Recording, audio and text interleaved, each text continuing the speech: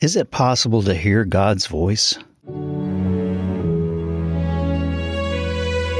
This podcast gets into real-life experiences of miracles and hearing God's voice. My name is Lee Greer, author and illustrator of When Miracles Are Needed, which is a Christian fiction novel. The book serves as an outline of the topics we cover. Is it possible to hear God's voice today? To really hear a voice? That's the topic of our podcast today.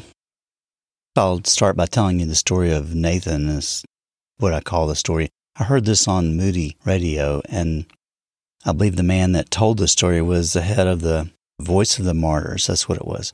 And it wasn't his story, it was someone he knew in that ministry. But missionaries and those, especially with a name like that, the Voice of the Martyrs, they've given up on life. They're on the front lines of God's work. I have a lot of respect for that, and it's not where God has put me. He has at times, but not permanently, to leave everything behind and also face the apathy and criticism of those who don't understand. So anyway, he tells the story of Nathan. And as far as I understand, Nathan was a young man in Africa who I believe came to understand Jesus and became a big problem to his father, who didn't like him going against the beliefs of the family, isolated him, put him in a basement or something, and where he was hardly fed at all, and the mother knew that eventually the father would kill him. He was no longer considered his son, so she left a window open one night so their son could escape. He went off trying to find some way to live. Nobody wanted him. He was just a street person, and didn't seem to be any shortage of street people from what I understand. So he found a place where he lived in an old refrigerator cardboard box as a shelter in the woods on the edge of the ocean or something like that, and where a bunch of other homeless people were camping out, eating out of garbage cans, whatever he could find, and it sounded miserable. So he's wondering, I've given my life to you, Lord, and now look how it's turned out. What's going on? And he hears someone calling. It's not the voice of God. It's not a supernatural thing. It was a person calling Nathan. Nathan, is there a Nathan here? He hears it over again. It's real. Is there a Nathan here? He comes out and he says, I'm Nathan. Well, the man was a young missionary, and he puts him in his car and takes him home and takes care of him, and Nathan becomes strong and became a pastor, and that's what he is today. So you wonder, how did that missionary know to go get Nathan, where to find him? How did the missionary know all these things? I know something about this because this is how I've come to live for the last 40 years. If it were me, if I were that missionary, I wouldn't really know anything about Nathan, very little. But it's like when Jesus said to the disciples, go find a man carrying water and ask him if you can use his upper room. Those things happen today for real. It happens to me over and over again. Parts of Scripture that I've read, God has said, use that. Call on that Scripture to solve this problem and pray it, and it happens.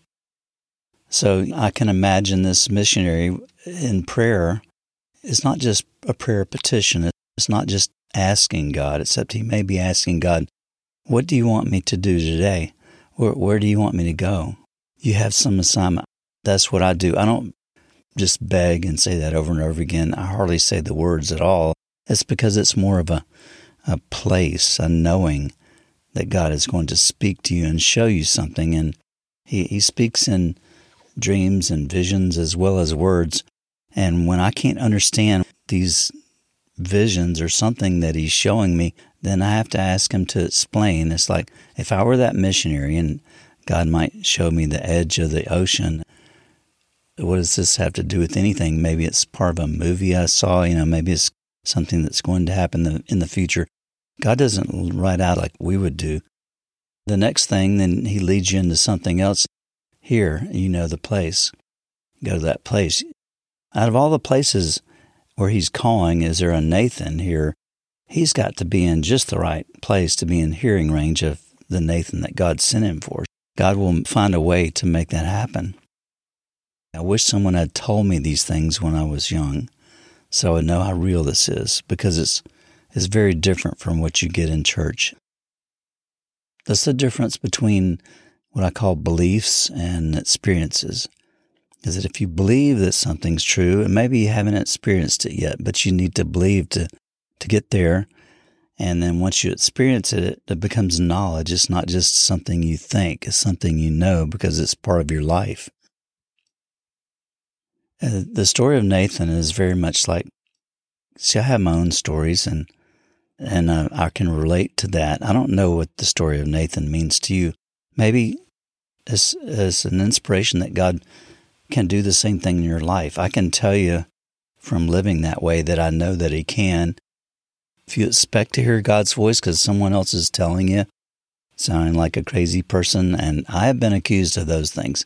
I mean, Jesus was accused of being demon-possessed, and I have been too. And also, Jesus was thought, it says in Mark, I can't remember what chapter it was, it says his own family came to take charge of him, thinking he was out of his head, out of his mind. And then other time his brother says, well, if you want to be a prophet, go up to the festival and make yourself known. That's what prophets do.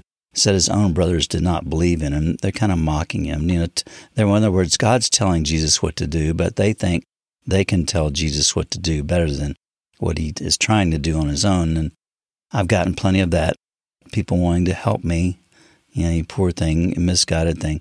Anyway, I don't want to talk about my own situation, but mostly what you might encounter if you really start living this way. It comes with a cost. When God speaks, He'll probably give you something to do. There are many reasons for that. When I say I have the answers, or I have it, I think there are many reasons, it's because I've wondered about these things so much. Why does God give you something to do? Because He teaches by obedience. If you do what you think He's saying, how do you know it's not you or some demonic presence or something whispering in your ear? God doesn't tell you to do things that are against the 10 Commandments or anything else in Scripture. That's one way to tell. But you keep testing. Like Gideon, put the fleece out. Is it wet or is it dry? That must be you, because everything else is the opposite of that. Only God could do that. I don't really test God like that before I obey. I've found that I need to obey. And even if it seems scary, it turns out really good, just like the Nathan thing. I'm thinking, okay, here's the missionary. There's probably some risk involved. First of all, he's living in a place where it's risky to be, not safe like America. And I don't know if he was an African missionary or American, but let's just say he was American. He's traveled there. He's left everything. Maybe he doesn't have a lot of friends who understand him. People that live there, they're friends in a different way, but not culturally the same. And then he's driving to a place that's mostly homeless people and a lot of criminals who live as homeless people, and a dangerous place. And he's out there calling, is there a Nathan here? Well, he's like saying, hey, here I am, Target. I can be mugged, robbed, whatever you want. Here I am. That's kind of the way a lot of people would think. What are you doing in this strange country, bad area, calling this out? You've got to have the knowledge that God has sent you on an assignment like that to have the courage to do it. I'll probably get into my stories eventually in these podcasts, and that's what my friends have encouraged me to tell my own stories, which sound bizarre, but in the book, When Miracles Are Needed, in the lives of the fictional characters. I like to stay in the background as the author, and that way you don't know what's true and what's not, because it's all fiction. It's made up. I've been put on the back of the book, says sometimes fiction is easier to believe than truth. If you tell people the truth about these stories, it puts them at odds with you in a way. The reason I'm telling you this, because if you start living this way, this is what you can expect for yourself. People will be like, well, I've been in church all my life. I believe in Jesus. I believe in this and that. I'm a good person, but I don't hear God's voice. They're like, well, who do you think you are? Do you think you're a real Christian, or you think you're close with God, good with God, and maybe I'm not? You're saying like Moses or somebody in the Bible that has conversations with God. I don't know how God does this. I don't know why He does this, but I have to say, I'm nobody special. God could choose much better than me. The way I got this way was from being desperate. That's for anyone who's desperate. If you're desperate enough where you don't care about, there's nothing here. You've seen how fake it is, how deceptive and phony it is, and you don't want anything here. It's not going to stay with you anyway. And you're tired of trying to figure out what is truth and what is not. I'm being lied to, I know, but I can't sort through all this. I had to hear his voice to know how to live. And once I did, he started giving me things to do. And they were not comfortable, easy things. They were not like anything I would have thought of. God went way beyond just helping me. He told me to write them down, 18 things on a list. It had to be God. They were, really kind of like something a father would tell you to do, which is what Jesus says, my Father, our Father in heaven. That's the way God treats us as children, which I'm way below a child. I don't know anything. It's been 40 years of this, but I know to just obey something like if God says, go find a Nathan by the edge of the ocean, after all this time, it doesn't take a whole lot of questioning for me to just go ahead and do it. And that makes me more valuable to God. And because there are not a whole lot of people who live like this. And if I meet one, I'm really glad to hear their story. It's funny how, you don't get along as well as you would think you would. Oftentimes their story is tailored to their situation and how they came to know God and how they came to hear God's voice. And so when they try to give you something to help you, it doesn't really fit. Even though they're wanting to help you, I probably come across the same way to those that I want to help as I'm trying to tell them something. I try not, give them advice or, what would fix them or whatever. The book is 300 and something pages. I've probably written 3,000 pages to get it down to that. There's no way you can cover everything that God teaches. All I want to say in the podcast is what is of benefit to you. It's not about me telling my story for any reason that I have. It's a lot of work, but what God did for me is meant for others.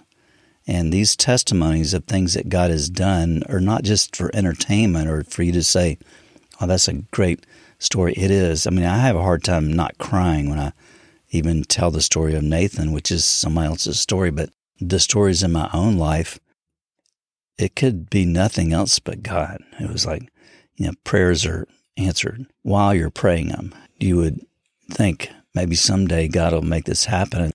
The prayer is answered in such a way that you're almost irritated that it interrupts your prayer, because prayer is in the spiritual realm. It's with God somewhere away from here, and that's a nice feeling.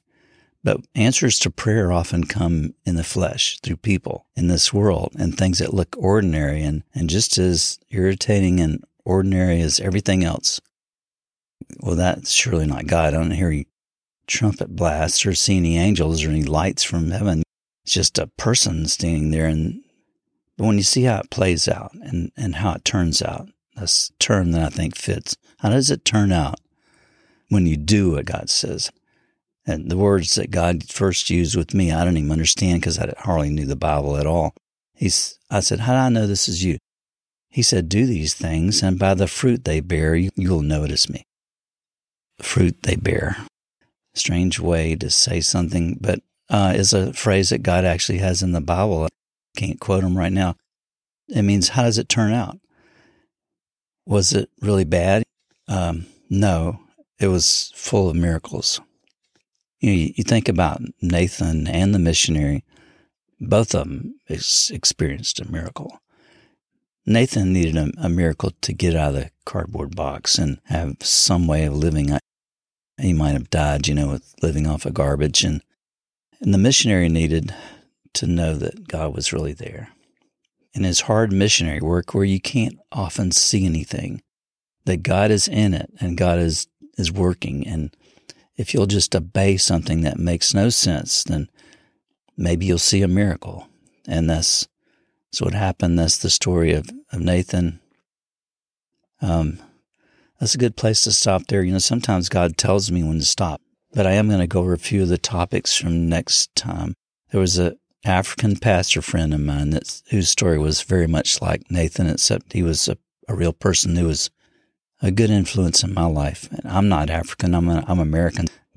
I've had several African pastor friends and pastor friends from other parts of the world tell us something about that. But each one of these are like 20 stories in one person that I could go on and on about. And they're stories like the story of Nathan, so I don't even know where to stop.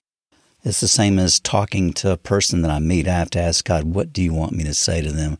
Because it's not about me, not about me saying, oh, I've got somebody to listen to my stories.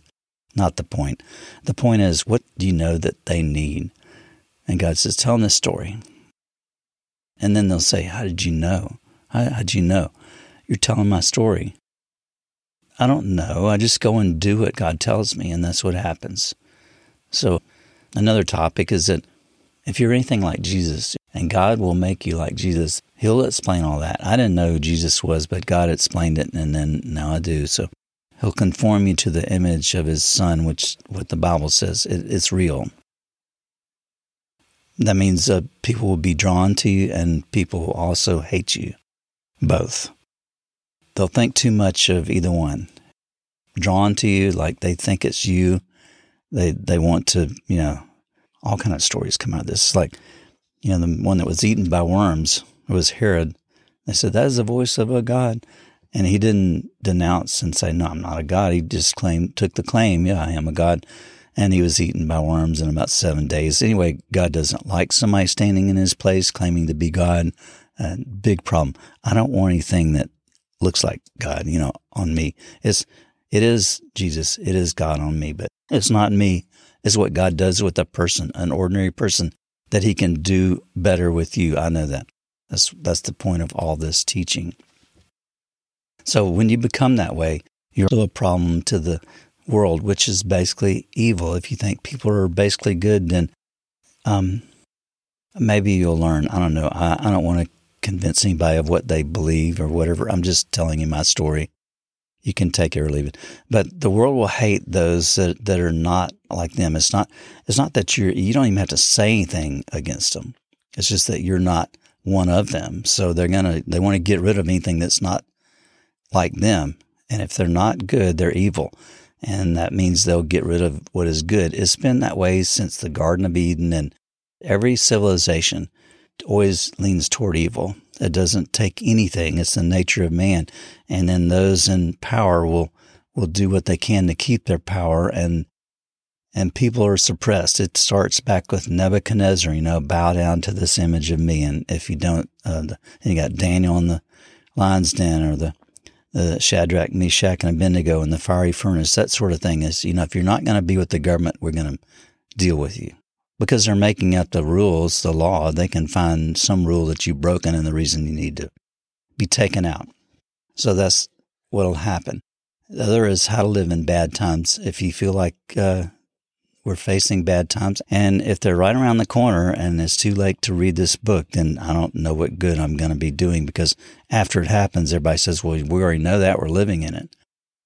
And you want to be the one ministering to others instead of the one who needs to be ministered to. I can tell you that, because anytime you're doing what God tells you and you're a blessing to others, you receive far more than you give out. And you can rise above almost anything. It's what I call angel work. God gives you the work of angels, and you become like that missionary who went and said, is there a Nathan here? To Nathan, that probably sounded like the voice of an angel. It's great. It's great to do angel work. It's like, anyway, another topic. And then I want to read a section from When Miracles Are Needed on what's happening around us, and pretty much a summary of what I was just talking about. Does God speak? If He does, and what happens, and how can we live like that? What difference does it make? Those are some of the topics. That's enough for today's podcast, and I appreciate you listening, and thank you. Bye. All 50 narrated chapter episodes are illustrated by over 200 paintings and are available now on YouTube and will soon be available in print and other media.